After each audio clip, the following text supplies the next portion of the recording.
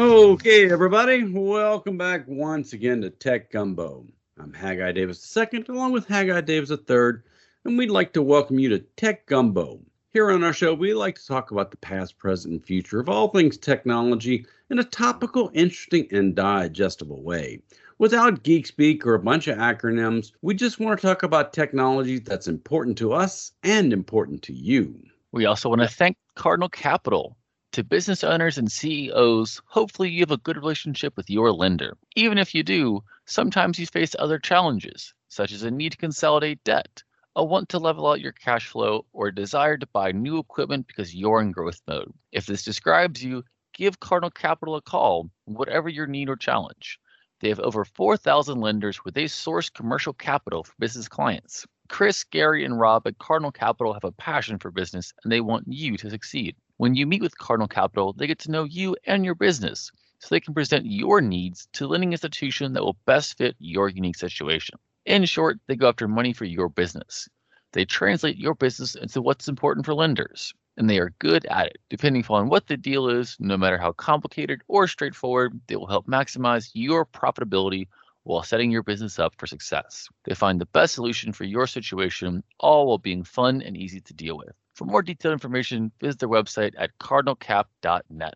You can also call them 225-308-3700 or email them info@cardinalcap.net. So, young Haggai III is still off on his international studies and unable to join us this week on Tech Gumbo. So we're welcoming back Connor LeBlanc. Connor, welcome back to Tech Gumbo. Hello, it is great to be back. So glad to have you. Let's get right into the news and the updates of the technology worlds of the week. Starting off with the whole artificial intelligence laws, and it looks like there may actually be a deal in place now between the EU and the American government as to how to treat the rules and the laws of the data. Yeah, so I mean, I think it's really interesting just to see how these laws have developed just in the past couple years since I finished law school. I took a technology law class, and it's kind of funny that it was called technology law whenever now it seems like every law in the books is getting influenced by technology in some way or the other.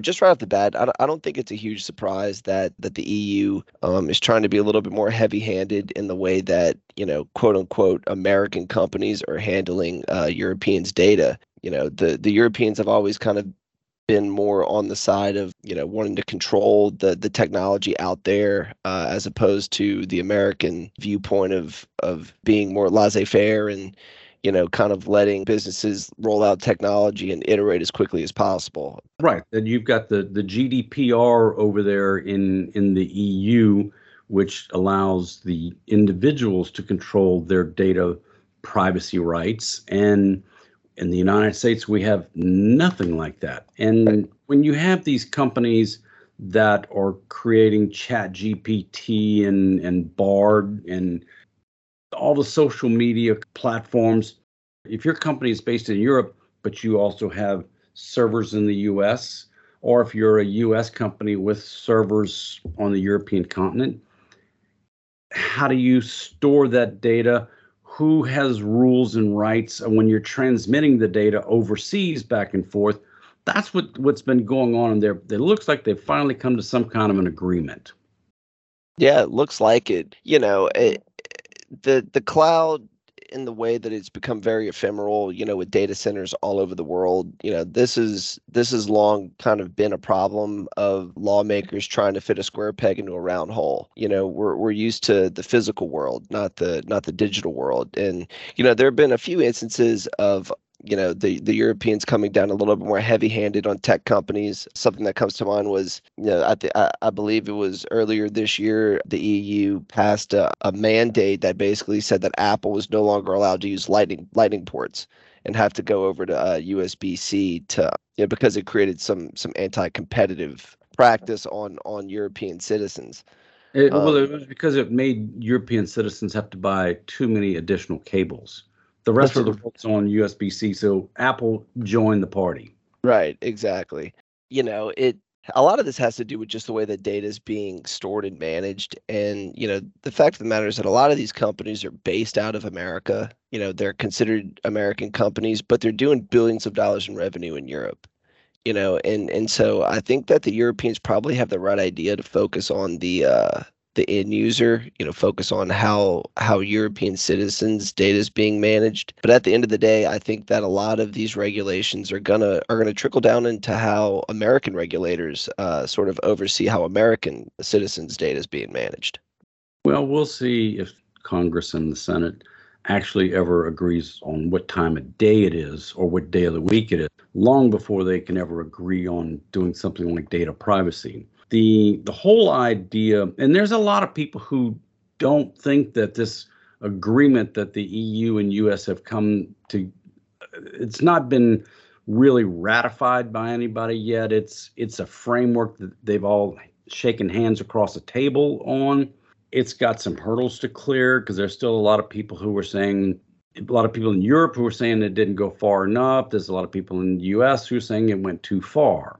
Mm-hmm. So the fact that at least there's a beginning of an agreement, we'll see where it goes. Yeah, for sure. And, I think that something that kind of is underlaying a lot of this, a different layer of context is the fact that, a lot of these European countries are very skeptical of the American government as well, using these large tech companies as a means to spy on European citizens. This is something that we know has been going on. We know that the U.S. government uses large tech platforms in order to spy on both Americans and on foreign citizens. And so, you kind of you understand where they're coming from with wanting to put in regulation, but at the same time, this is going to create a lot of additional costs for these tech companies. And if you're a very large transnational corporation, you could probably bear some of these additional regulatory hurdles. But if you're a small company trying to enter a European market, you're not going to be able to hire the lawyers to make sure that you're complying with all of this, which is ultimately, I think, going to create an even less competitive market in Europe. Well, speaking of competitive markets, the deal with Microsoft trying to buy the Activision Blizzard software giant or game creation giant, it passed a big hurdle this week. A federal judge says the FTC cannot block this.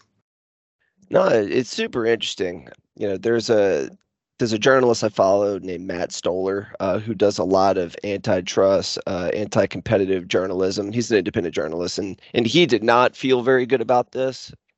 Basically said that the federal judge that blocked the FTC's intervention in this deal, is basically working on Microsoft's timeline and kind of rushed this out because Microsoft wanted an answer, not necessarily that would be the most competitive way for this to come down. I also read something about the judge's son being an employee at Microsoft, which I thought was kind of funny, which might create some conflicts of interest there, but that's neither here nor there.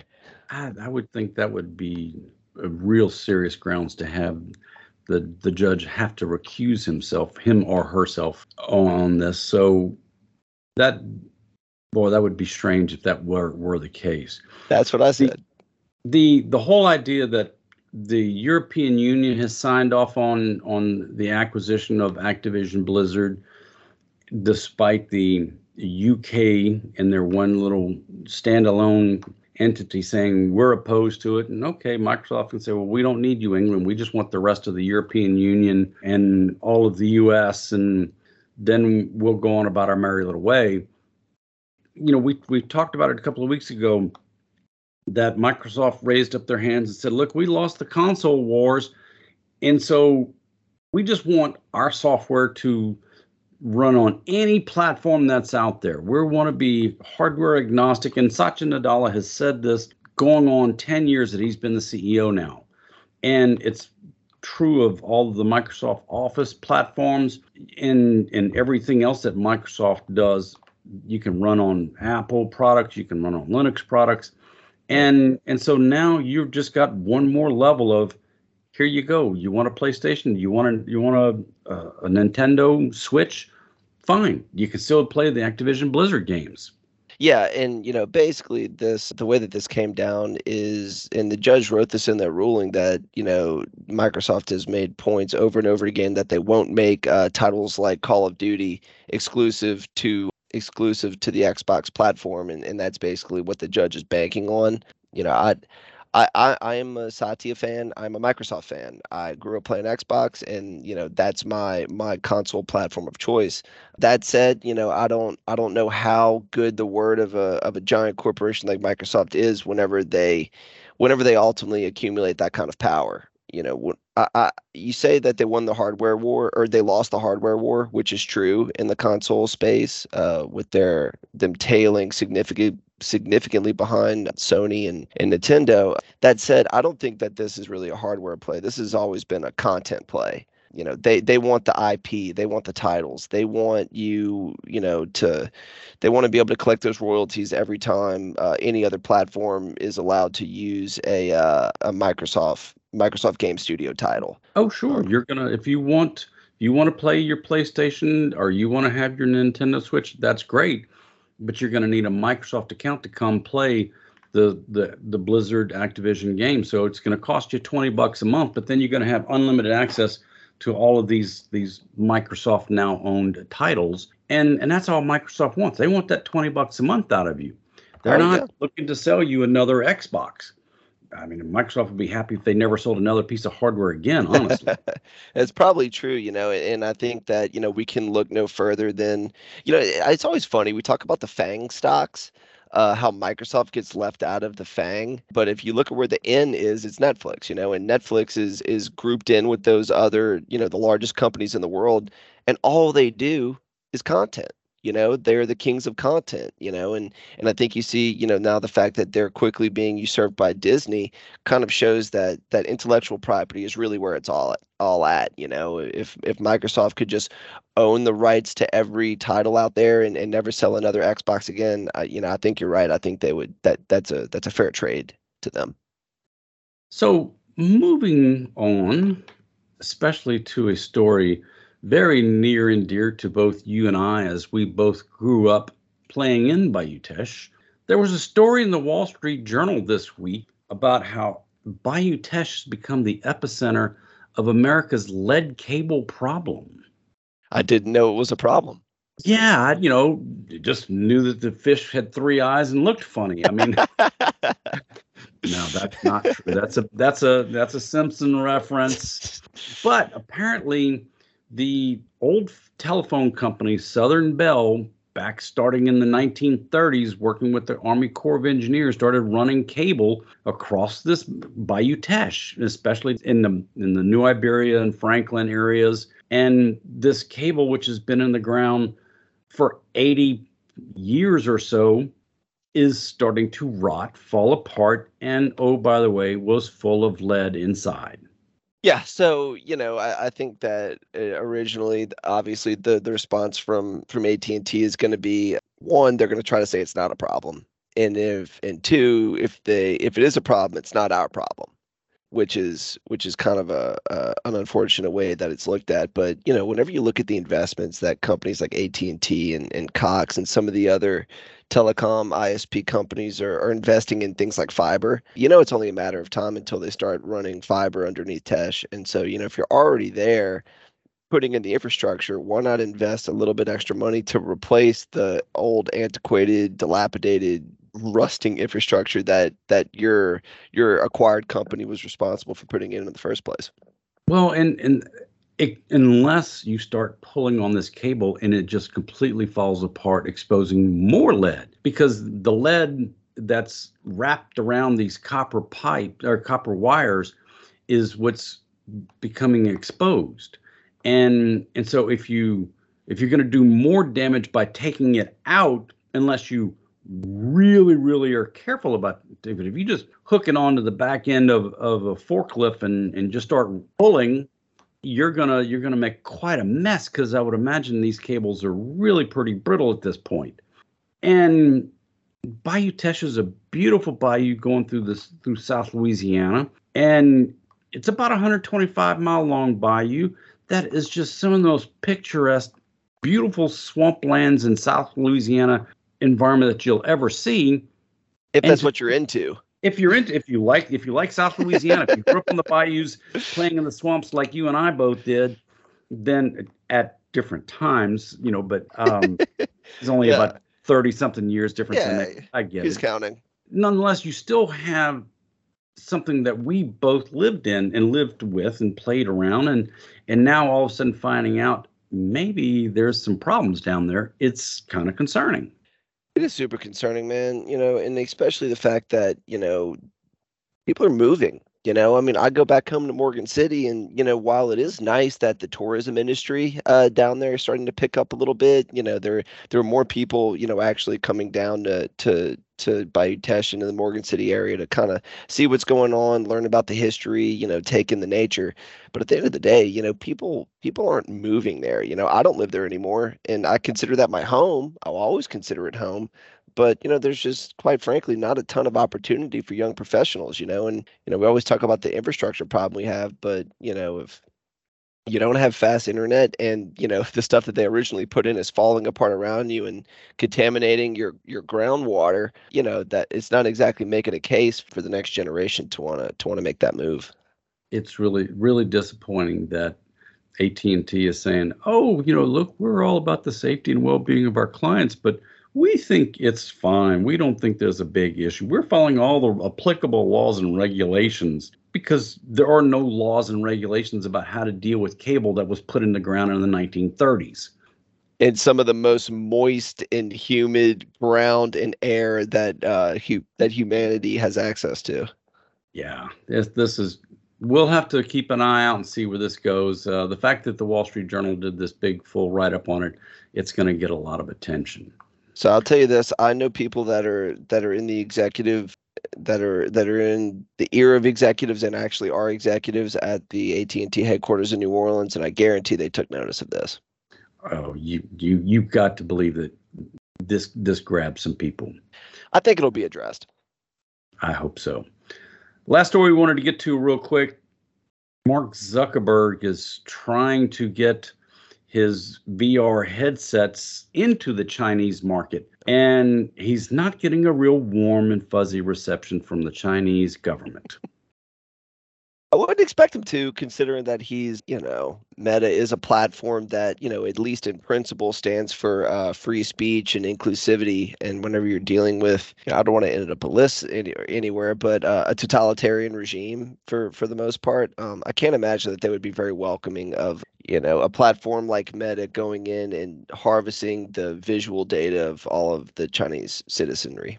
And the fact that Mark Zuckerberg has actually come out and said, I think it's well documented that the Chinese government steals technology from American companies. And then, earlier in 2016, he was saying some harsh things about the Chinese government and how they're not letting the people take advantage of Facebook because they're scared of what Facebook would do if people started seeing the truth in China.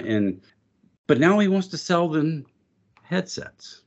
Yeah, so, and this about me, but, I started an immersive content production company while I was in law school. I have a real passion for immersive content, whether it's VR, like what we're dealing with Meta's headsets, with the Quest, or it's AR, eventually mixed reality, which is, kind of like the Apple Vision Pro. Eventually, it's going to have to come down to hardware. It's almost antithetical to what we talked about earlier with Microsoft. They could care less if they were in the hardware game. Well, whenever it comes to accumulating vast amounts of visual data, you literally have to have a piece of hardware on someone's face.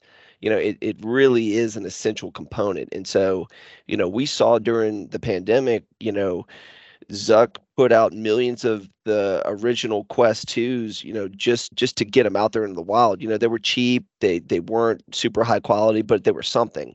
And they knew that while people were inside their houses not doing anything, he wanted to be able to start accumulating visual data so that he can improve the platform, like what we're seeing with the next generation Quest headsets that I'm sure he's going to try to target for the Chinese market. Well, and he's out there promoting the fact that his headsets are, starting around $500, where the Apple headsets are starting at $3,500. And so, hey, use our product, not Apple's product, or go buy 7 of ours instead of one of the Apple products. And that may sound good unless you're the Chinese government, and you've been saying all these things about the Chinese government for years, and they're going to bring it up and remind you over and over and over of the things you've said. Oh yeah, for sure. And not to mention, I mean, a lot of these next generation pieces of hardware, a lot of the raw materials are coming out of China. And so, if you go and you look at the supply chain of where Zuck's getting these materials, a lot of it's coming from China in the first place.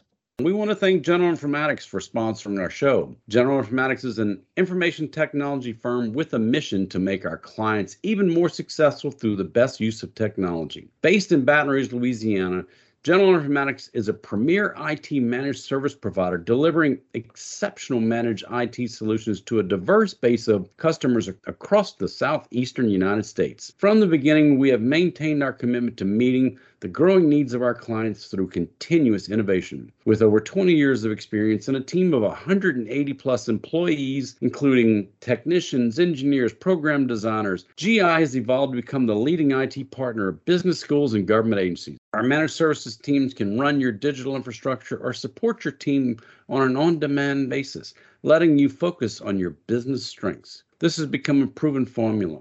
So proven that 98% of our clients continue to do business with us year after year. Whether you need IT services, new technology, or have a question, visit us on the web at geninf.com.